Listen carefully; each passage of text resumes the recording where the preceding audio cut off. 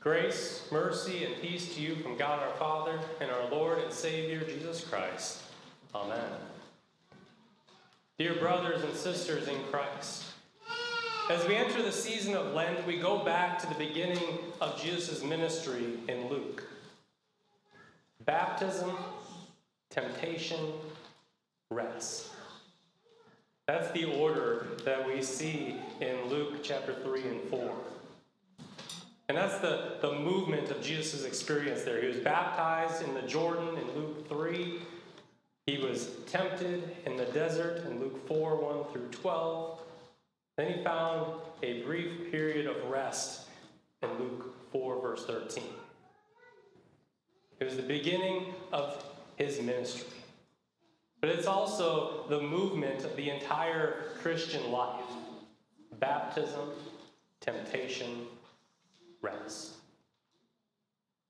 The change that we have now in the liturgical season gives us a good opportunity today to look at the Christian life from a higher elevation. To step back from the details of life and look at the big picture.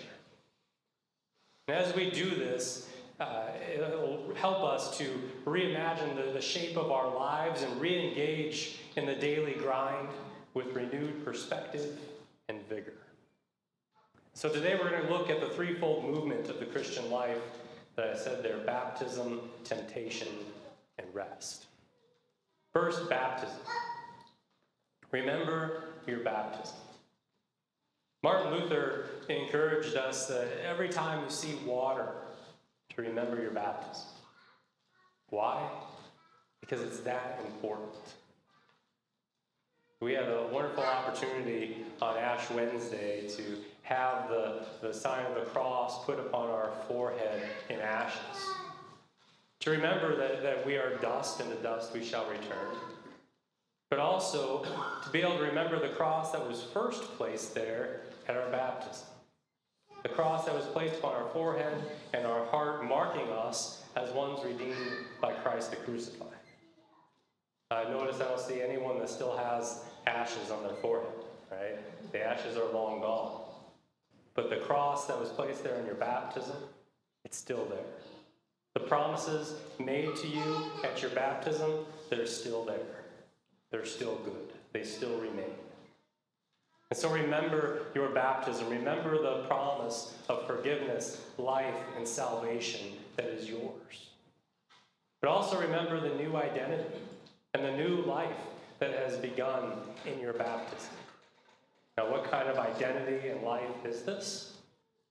Well, for one, to remember that baptismal identity is a corporate identity. What I mean by that is that in baptism, we are united to one another as members of the body of Christ. 1 Corinthians 12 talks about that, how we are united together. And so our baptism really is the end of isolation and individualism. We are united. We are brothers and sisters in Christ. Our baptismal identity is characterized by newness of life. And this new life that's given to us is free from the punishment of sin, but also free from the bondage of sin. Paul writes in Romans chapter 6, "Shall we go on sinning so that grace may abound?" He says, by no means, for we are baptized. We are made new. In short, our identity is now caught up in Jesus. He lives in us. We have those wonderful words from Galatians 2, verse 20, where Paul writes, "I have been crucified with Christ. It is no longer I who live, but Christ who lives in me. And the life I live by faith in the Son of God who loved me and gave himself for me." That's what our baptism means. That's our new identity, Christ in us. His Spirit works in us and through us to live in loving unity with others, and also to be of service, to serve the Lord, or to serve others the same way the Lord has first served us, with his forgiveness, with his grace. And so remember your baptism. Remember the fact that in your baptism you have ongoing daily effects from that. Because it wasn't, oh, I was baptized. It's I am baptized. And that daily remembrance is so important because we live in the midst of a world that is so filled with sin and temptation. And that brings us to the second part of the flow of the Christian life, temptation. In our text, we see that Jesus was led by the Spirit in the wilderness, being tempted over a period of 40 days. Anytime you see the 40 days there, it should bring to mind certain things, and especially the connection to Israel's wandering in the desert for 40 years is an obvious connection here. Because Jesus, as the greater and more faithful Son of God, did what the Israelites could not do, and what we could not do. Life in a world beset by sin within and without is filled with temptation. And as we face each day, as we face all these temptations, we should not imagine Jesus primarily as an example to follow. But rather than an example, we see in Christ the one who fulfilled what we could never do and gives us the credit for it. The Lord's Prayer in Luke 11, verse 4, concludes with the petition, "Lead us not into temptation." Why? Because we can't handle it. Not even with an arsenal of memorized Bible verses on hand. We still fail. We still fall short and mess up. But Jesus, the faithful Son, has conquered sin and the devil for us. And he is our only hope in the time of temptation. So we deal with temptations by turning to Christ, by turning to him for strength and for protection. Because the devil is constantly at work against us. The devil tries over and over again to get us to doubt that God is really taking care of us. He tempts us to try to take things into our own hands rather than to trust in God. Rather than to trust that God really will provide. So we need to remember that Christ's victory is our victory too. It goes back to remembering our baptism, that we're connected to Christ in his death and his resurrection. His victory is our victory. A victory that we could never accomplish on our own, but that is ours now by grace through faith. It's now ours as we are baptized into Jesus' triumphant death and resurrection. It's ours as we eat his body and drink his blood. It's ours because we are not our own. But now we live in him and him in us. His life is our life. And everything that he did, everything that Jesus did in his entire ministry was for you. Was for you so that you would be his forever.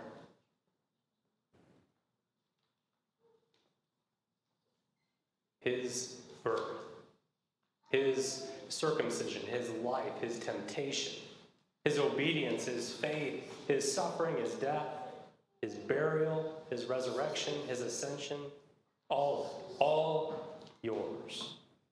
All given to you when you hear those wonderful words, "I forgive you all of your sin." Because forgiveness is not getting off the hook. Forgiveness is getting a new life. The life of Christ given to you. The life of Christ that will never end.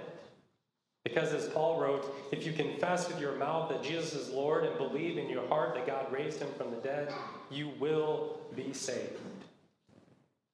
You will be saved from the devil, from your sin, from yourself. You will be saved, not because of what you did, not because you said the right words or did the right things, but because of what Jesus did for you. You will be saved, for you have a Savior. A Savior who fought for you and who won. Again, Satan will work his hardest to try to make you forget that. To forget that and to instead try to rely on yourself. He'll make you try to doubt it. He'll make you try to think that you're somehow unworthy of God's gifts. He'll try to make you think that he's your best friend, that the devil has a better way for you. And he's not going to give up. The devil's going to keep coming after us day after day. And so again, Jesus taught us to pray, and lead us not into temptation. Father, rescue me, for only you can. Don't leave me on my own. Send your Spirit to guard me and to keep me. Your Spirit to lead me to Christ and to keep me in Christ. That's what we're praying when we pray, lead us not in temptation. Lead us to Christ. In Christ, we're safe. In Christ, we have life. In Christ, we have victory. That we may be his own and live under him in his kingdom and serve him in everlasting righteousness, innocence, and blessedness. Now, don't underestimate the enemy, but do remember who won. Because that's the message and the enduring hope that we have in Christ. That against the devil and all his works and all his ways, we have a mighty fortress, as we just sang a little bit ago. We have a mighty fortress, a refuge, a rest. Which brings us to that last part of the Christian life, rest. And really, it's almost hidden there in Luke chapter 4. It's hidden, tucked into one little verse. And that's okay. In fact, that's often how it goes in this life, isn't it? We could always say we need more rest, right? Because of the sin that clings so closely, we're never entirely free of temptation. The rest that we experience in this life is always like a halt in enemy fire as we hunker down in the trenches. But we're still there in the trenches.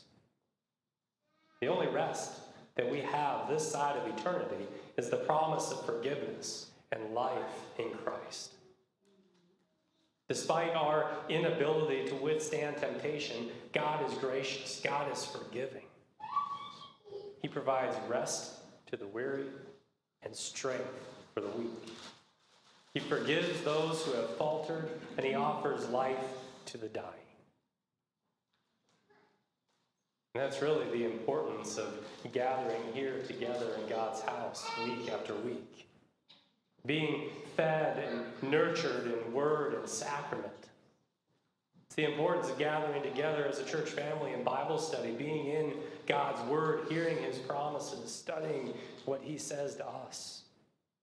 And when we're away from here, to make sure as families that we're together in prayer and family devotions, where we're given that rest in Christ, where we're fed and nurtured with God's good gifts.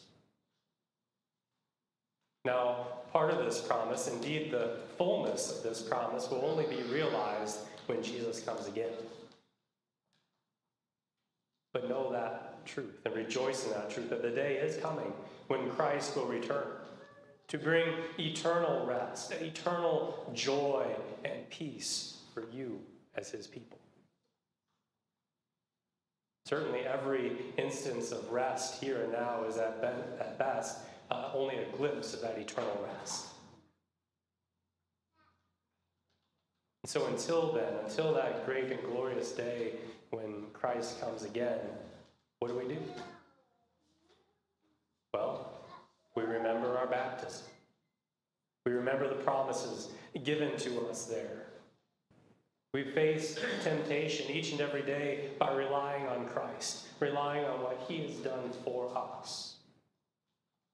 And we rejoice in the rest that he gives us in word and sacrament, in the fellowship of his church, until that great and glorious day when we rest together in God's eternal kingdom.